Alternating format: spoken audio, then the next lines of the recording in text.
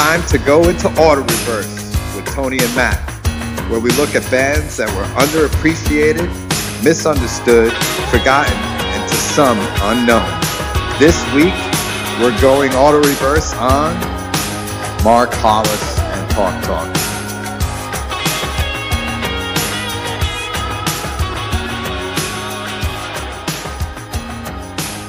So what about Talk Talk is unique in your mind?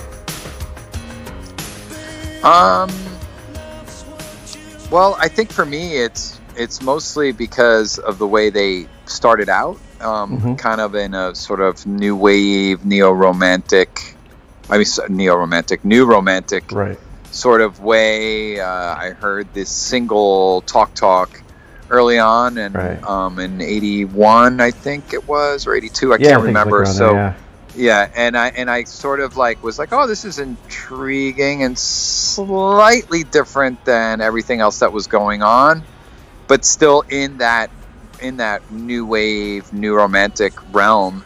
And so I sort of put a pin in it right then and there. Right. And then subsequent records after that, I think the first record was called The Party's Over, that had Talk Talk on it. Right. And so after that, they really sort of came into their own and became this sort of really unique, singular band. And you can really hear, I was really able to hear Mark Hollis's voice and style within that. Not to mention they came of age in the MTV era, right? So all these they had videos for all these songs, which, I mean, for a teenager, it was great. I didn't need radio necessarily to latch on to them. The MTV did a perfectly good job, especially because MTV early on, like that first half of the '80s. I'm not saying there weren't a lot of people making videos still, or it was starting to happen, but there was still a lot of room where MTV would program things that, just because they needed content. They were thirsty for They were thirsty for content, for video content. So they took chances on bands like Talk Talk, and so they showcased them. They weren't on as much as 38 Special, 38 Special, or Duran Duran, or Duran Duran, but they were on.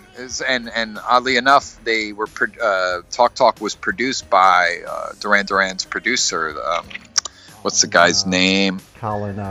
Colin Thurston. Yeah. Colin Thurston. Yeah. So that's kind of how I came to them, and just over the years, they kept layers were added on for me as a listener with them. So I listened to them a lot in the '80s and all their their records, and then about, I want to say about 11 years ago, I had a sort of revival on them. Me and my friends who were around the same age, we were like, man, remember Talk Talk? Remember them? And we were like, yeah, they were so great. And then I remembered that I had pawned all their records off in the 90s. I had sold all their records off that I had because it was the CD age, and I got rid of all their records. And I remember getting rid of all of them. And so when me and my friends started talking about them again about 10, 11 years ago, I went and bought a Talk Talk bundle off eBay. Somebody was selling all their records in 12 inches, and I bought the whole thing. Something like 8 records and 12 inches. So that's my sort of introduction, to that band, and also just the way I relate to them. Yeah, I think mine's a little similar, but in some ways a lot different. It's I heard of them through MTV. But the funny thing is you talk about Colin Thurston. It's I got them mixed up because their song Talk Talk, it's my Talk Talk kind of sounds a little bit like Planet Earth for Duran Duran. I mean, there's the same kind of spacey kind of synth pop thing going on there. Yeah. Which I like, and I like their music. It's My Life. That album, It's My Life. The Party's Over, I just really listened to the singles off that, but it was funny, reading how he kind of came into it, Mark Hollis. He came in through his brother, who was a producer, and actually that song, It's My Life, or Talk Talk rather, is co-written by his brother. Because he was That's right. Because he was in this band before, and they actually did Talk Talk, the Radiators or something like that. And they something like that. Yeah, and they did the song Talk Talk, and then they broke up, and then he basically reformed and created Talk Talk out of those ashes. But I thought they were a fun party band. Like I would hear their music, and I'm like, oh, this is Talk Talk. This is a kind of a fun song. But I didn't really they didn't really beg for my attention as much at that time, and I kind of let them slip by the way too. And it wasn't until I had a friend who really, really liked them and was kind of like, well, if you really haven't heard Talk Talk until you've heard and he put on Spirit of Eden and Laughingstock, and I was just like, whoa, what is this? And he's like, yeah, this is the stuff. He's like, you should be listening to this stuff because this is the more interesting stuff, which, I mean, you could argue that, because It's My Life is a great album, but I think over time I became more interested. You look at their whole discography, and it's like it's not even one band. I mean, other than his voice and his lyrics, which they both are very haunting, and they kind of make you listen carefully to it. It kind of is that he has that kind of voice that makes you pay attention to what he's saying because it's so distinctive, but it's also there's some. It's approachable too in a weird way. It's very familiar. There's something familiar about him. I mean, it's also very English, which we've talked about this in previous episodes. I'm obsessed with anything English. I feel like there's a sophistication in the way they put together pop music. So, but it's definitely familiar and it's warm.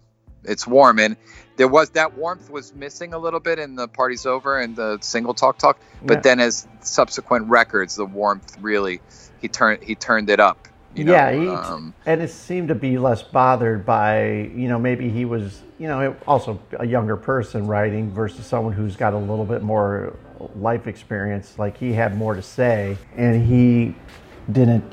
He kind of jumped into it. He committed to it a little bit more, except things that were swimming through his head and everything. He really got into I just feel like when he's lyric, it's storytelling, but it seems like from this deeply personal place, and it kind of what I like about the later stuff. There's a playfulness that's just a little more freeform playfulness. And it just kind of really, there's that song, what's it called? The Rainbow. That's off Spirit of Eden. And it's like that harmonica, and the lyrics are kind of hard to kind of really, you kind of have to listen closely to the lyrics because the singing isn't really clear. But it's kind of done in a way to really draw you in. And it's kind of like what I would call, even on that and then on his solo album, there is this kind of, I don't know, abstract kind of Mingus. It's jazz. Yeah, it's like Mingus. Mingus playfulness. Yeah, that is really. That's right. That's kind of really it's really what I kind of like. It's like trying to, it makes you. It's so off kilter and kind of soft jarring, not really kind of trying to throw you off pace, but it's really just kind of more of an interesting kind of journey he's taking you through, which I just think that kind of stuff is really cool as shit. And how he's taken the journey from starting off with It's My Life and Talk and then creating that kind of stuff is just, to me, is that's the stuff that really makes this a really fun band to kind of explore. Yeah, and the thing is, I mentioned before, it wasn't until 10 or 11 years ago where I revisited them. That was also around the time when Bada Bing Records reissued Spirit of Eden and Laughingstock. I didn't even know those records. Yeah, those records came when they came out. I think one came out in '88 and the other one came out in '90 or '91. By 90, 91, I had moved beyond sort of quote unquote new wave Right. or even, and I was really pissed off at the whole, like, the way sort of alternative music was being co-opted, you know, and even like The Cure, who I loved, put out a fucking terrible single around that time. Tuesday's Gone. I don't even know whatever that song is that you hear on the radio still. Yeah. And so, like, I was a little bit fucking pissed off, and I was already moving into this new, like, sort of grungier, even more hip hop direction. And I like kind of dismissed Mark Hollis and Talk when those records came out. And also I knew that he had, like you mentioned before, he had switched changed the lineups, and the only thing ever consistent was him in the band and his voice and his lyrics. And so I kind of also, you know, jumped off, because I was like, well, does he even care? He doesn't even have a band. But I didn't realize the genius of those records of Spirit of Eden and Laughing Stock, and even his solo record. I didn't realize the genius until like 20 years on, 20 years after those records came out. Yeah. Although the solo record came out well into the 90s. I think it came out in 97 or 98. I can't remember, but it came out into the 90s. Do you think like that arc of his is more created because of his kind of, for lack of a better way of putting it, like adversarial relationship he had with the music industry? Because it seems like that. Yeah, definitely. And it also has to do with him personally. I feel like he was a real thinker, a real sensitive, person who thought deeply about art, his art and probably other people's art. And so I think people that do that they're not content machines. Like, generally they like, right. when you're thinking, you're not doing, and there's nothing wrong with that. It's like, but in the major label pop world, and also because he was sort of like signaling the end of the 80s. He was signaling the end of the 80s in 1986. 1985, 1986, he was saying this shit is over. Right. And because he was one of those artists, he wasn't just adversarial with the record companies, because fuck the record companies, a bunch of squares. They don't know anything. They're always they're reacting. They're not proactive. They're always reacting to. And so because he wasn't just adversarial, I think, with the record companies. I think he was adversarial with listeners in some way. Yeah, here's what I would say also is, like, smart with the record label is like, at the end of the day, they're paying the bills for everything. And, he's writing this album, and he's like taking like, I don't even know, like 14 months to record it. And then he's basically telling them, there's like, the record company, like, oh, how's it coming? And he's like, well, there's going to be no singles from the record. And, there's, I think it was EMI. He's like, hey, there's going to be no singles. There's going to be no live dates in support of the disc. We're going to spend as much time as we want to do this. And, I think that kind of, everything works better when you're more collaborative, but maybe it didn't for his sense of making that Spirit of Eden, because that is kind of where there's the true break from what the starting Talk and the more popish, I would call it popish, more digestible part of Talk that went into Spirit of Eden, which is definitely more intricate and, it got really good reviews. It's just, but everyone was just like, who is this band now? This is completely different from what we were expecting. And where it started, right? It's like different from where it started. And I really do truly believe he had an adversarial relationship with just about everyone outside of his own creative mind. I mean, I'm not saying he was a shitty person, like knocking over cocktail tables and beating people up, but I think creatively he was spiky. He fucking did what he wanted to do. And nothing, it is nothing crippled. I just can't bring myself to see it started.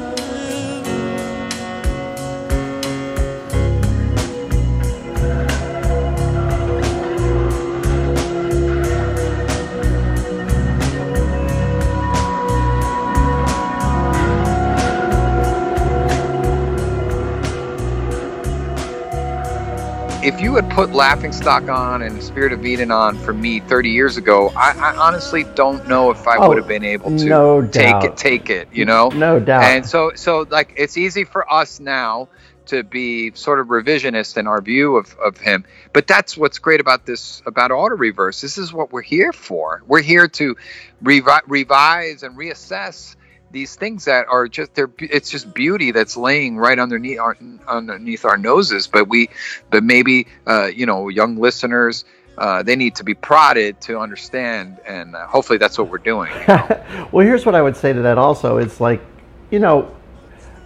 he's framed a conversation with his audience. I don't know how. Yeah. The thing is like, maybe you and I would have been more open to it 30 years ago if they would have came out of the gate doing Spirit of Eden and saying, this is what we're about. But I think like the thing that's hard for listeners, and definitely harder for people who are in their 20s and really like a certain type of band doing a certain kind of song, kind of music, is when they make that change so abruptly in midstream. Like But was it abrupt? Because if you think about it, and it's like, so the party's over. It's My Life. What was the next record? It's My Life, and then Color of Spring. There's sort of a gradual. Yeah, that's a fair point.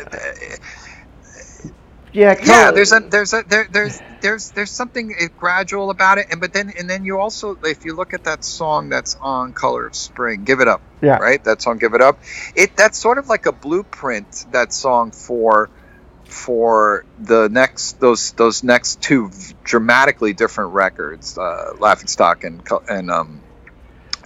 Spirit of Eden, and his solo record. That song is sort of like here's a sample of where I'm headed.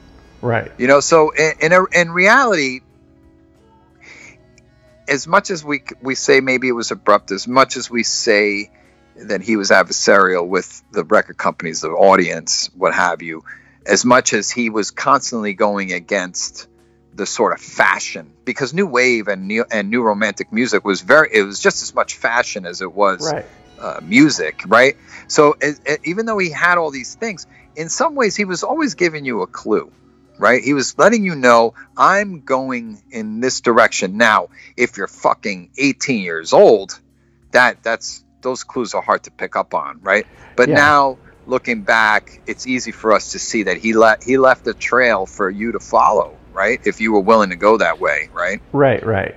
And I think, there's a good point to be made that in Color of Spring, there were some more atmospheric songs that show there, that make kind of like the bridge to the Spirit of Eden, even though Spirit of Eden, especially Laughing Stock, is especially just like, that's kind of like an extreme departure. Yeah, I mean, you're right. I mean, those two albums are a massive departure from the previous three records, which were considered more quote unquote commercial. But I think he gave us a clue, and I just think he was a very singular, unique artist who just did, who was able to stand out in this backdrop of new wave, or even like the beginnings of alternative college rock. He was able to stand out. Yeah, and unfortunately, you get to revisit these things when people pass away, which I think he did February last year, in February last year, and that's the kind of thing. I mean, when you look back at what he kind of created and left for everyone to enjoy, it's kind of a rich platter of music, because it's someone who's, I would say a restless mind, but a mind that wanted to seek and go in new directions, and probably didn't want to he wasn't a delivery guy. He was a guy who wanted to kind of travel down different paths and different roads to wherever his interest laid, and he wasn't going to follow signs and this, that, and the other. It was more of an exploration than I'm going to put these things on a map together and make my next album. It's definitely someone who is just more of an explorer, but also someone who, like, lyrically, he grew. His lyrics are much more personal, much more much more mysterious, but in a mysterious and kind of a more intrigued and confounding. If I sound like a goofball journalist, but that's, I mean, when I listen to it, it's like I hear someone telling me something that he believes, something that he has felt deeply, and it's just just an amazingly gifted and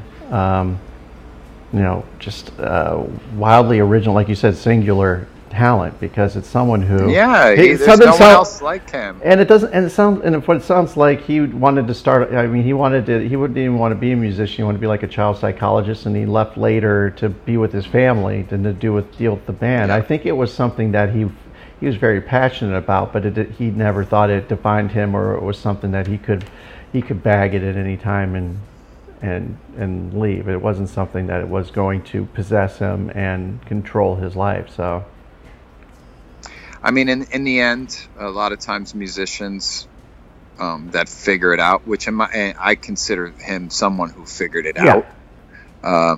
It's easy to dismiss them because the problem is with music, especially pop music, commercial music, and even in today's fucked up internet streaming environment, I think there's always this like pressure to continue to produce, to continue to create, and a lot of times artists like Mark, who figured it out, and they see the limitations to that, and the sort of like the shitty end game. It's just easy to dismiss them, but they're always to me the most satisfying, because they put this human touch on their work that it really appeals, and it's really relatable.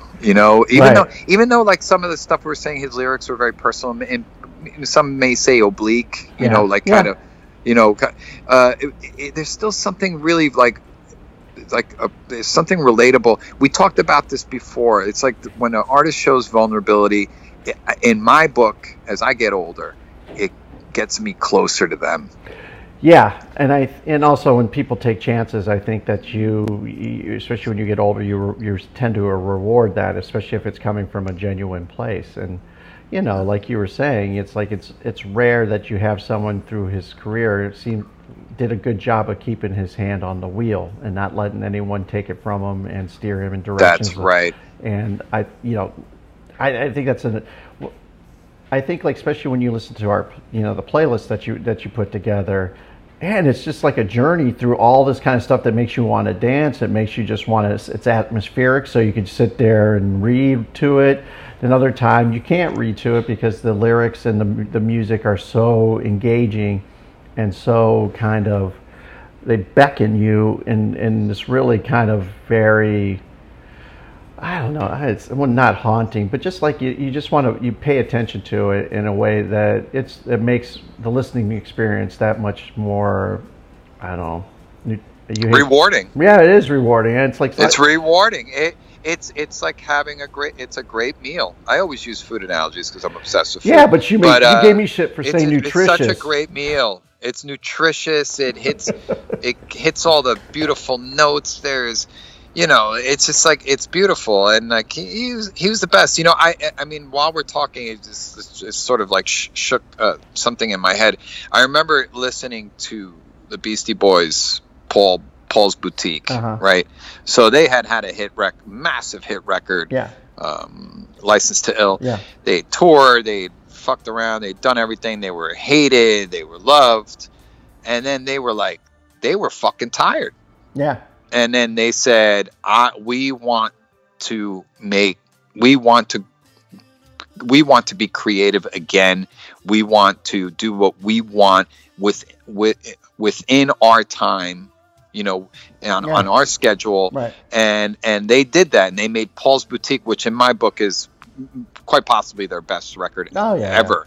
And they didn't tour, and they didn't do shit, and the record flopped, in how the record business gauges that sort of thing, but yet that sent them off on this like really creative trajectory. They talk about it extensively in this recent like book and book tour and stuff. And it's just like, that's the shit, man. That's where it's at. Like that, all this other stuff is bullshit. Like, I don't give a fuck about sales figures and top 10 albums. I mean, don't get me wrong, if there's a great song that comes on the radio that came out in 68 but happened to be a top 10 single, that's fine. I'm going to listen to it and enjoy it. Yeah, that's the thing that's always like, made me weird. You know, I don't understand about record labels because it's a marathon, not a race, and they always seem to treat it like a race, trying to squeeze as much out of them as bands as possible. Like tour, record back to tour, record, and that's proven time and time again to just wreck most bands and wreck those things more than make them a stronger entity. Like giving them some. They treat the artists like race horses. Yeah. Racehorses break their legs constantly, and it's like that's how they treat them. And I didn't mean to interrupt you, but honestly, the other issue is that the record industry still to this day continues to devalue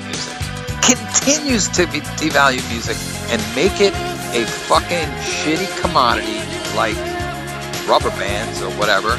And it's just that's the problem. Instead of treating it like art, you know, nobody has a problem with selling a Monet painting at Christie's auction for fucking millions of dollars. But God forbid you put a value on music like that. You know what I mean? It's like it's devalued constantly. But that stretches even to the corporate world. Like you can make a choice of you want to embolden your employees to be something that greater than what they are and give them all the skills and training and everything to allow them to reach new heights, or you can just keep them in their cube and burn them the fuck out of working their ass off. That's right. And give them more responsibilities and multitasking, all this stuff that's just going to burn them out and make them do mediocre work.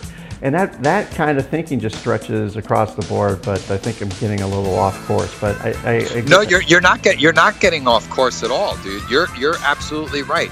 It's when you commodify art and people and creativity and personality, when you turn it into a commodity, right, and you're trying to fucking throw it in a mind-numbing fucking spreadsheet, which all these assholes do, right, it just takes all the fucking fun out of it. And of course bands say, fuck it, I don't want to do this. I'm gonna go grow sprouts somewhere. I don't give a shit about any of this. No. And that's the thing. And that's why we do this show, because me and you love music. We do. And we are always trying to stay inspired, interested, curious, and excited. And this is why we do this. And that's the only point I'm trying to make to people. We just choose certain artists to cover to help us make our point. And plus, we hate fucking sprouts. Actually, I actually love sprouts, but that's fine. Yeah, I'll go with that. Just to follow the line. Follow the metaphor. I'll follow the metaphor with you, but yeah, I actually love sprouts. Really?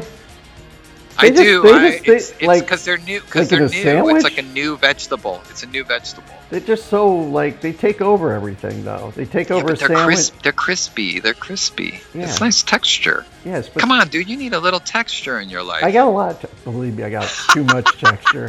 I need everything to be smoothed out. I need shit to be smoother, not more texture. You need to throw your life through a blender. Yeah. Well, this was an incredibly illuminating conversation, as always, in my book. Yes, it was. And you know what? And we are always happy to hear your feedback. Listen to the playlist. Share the playlist. This one is especially good because it kind of captures the whole arc and brilliance of Talk. So until next time. Awesome. Peace.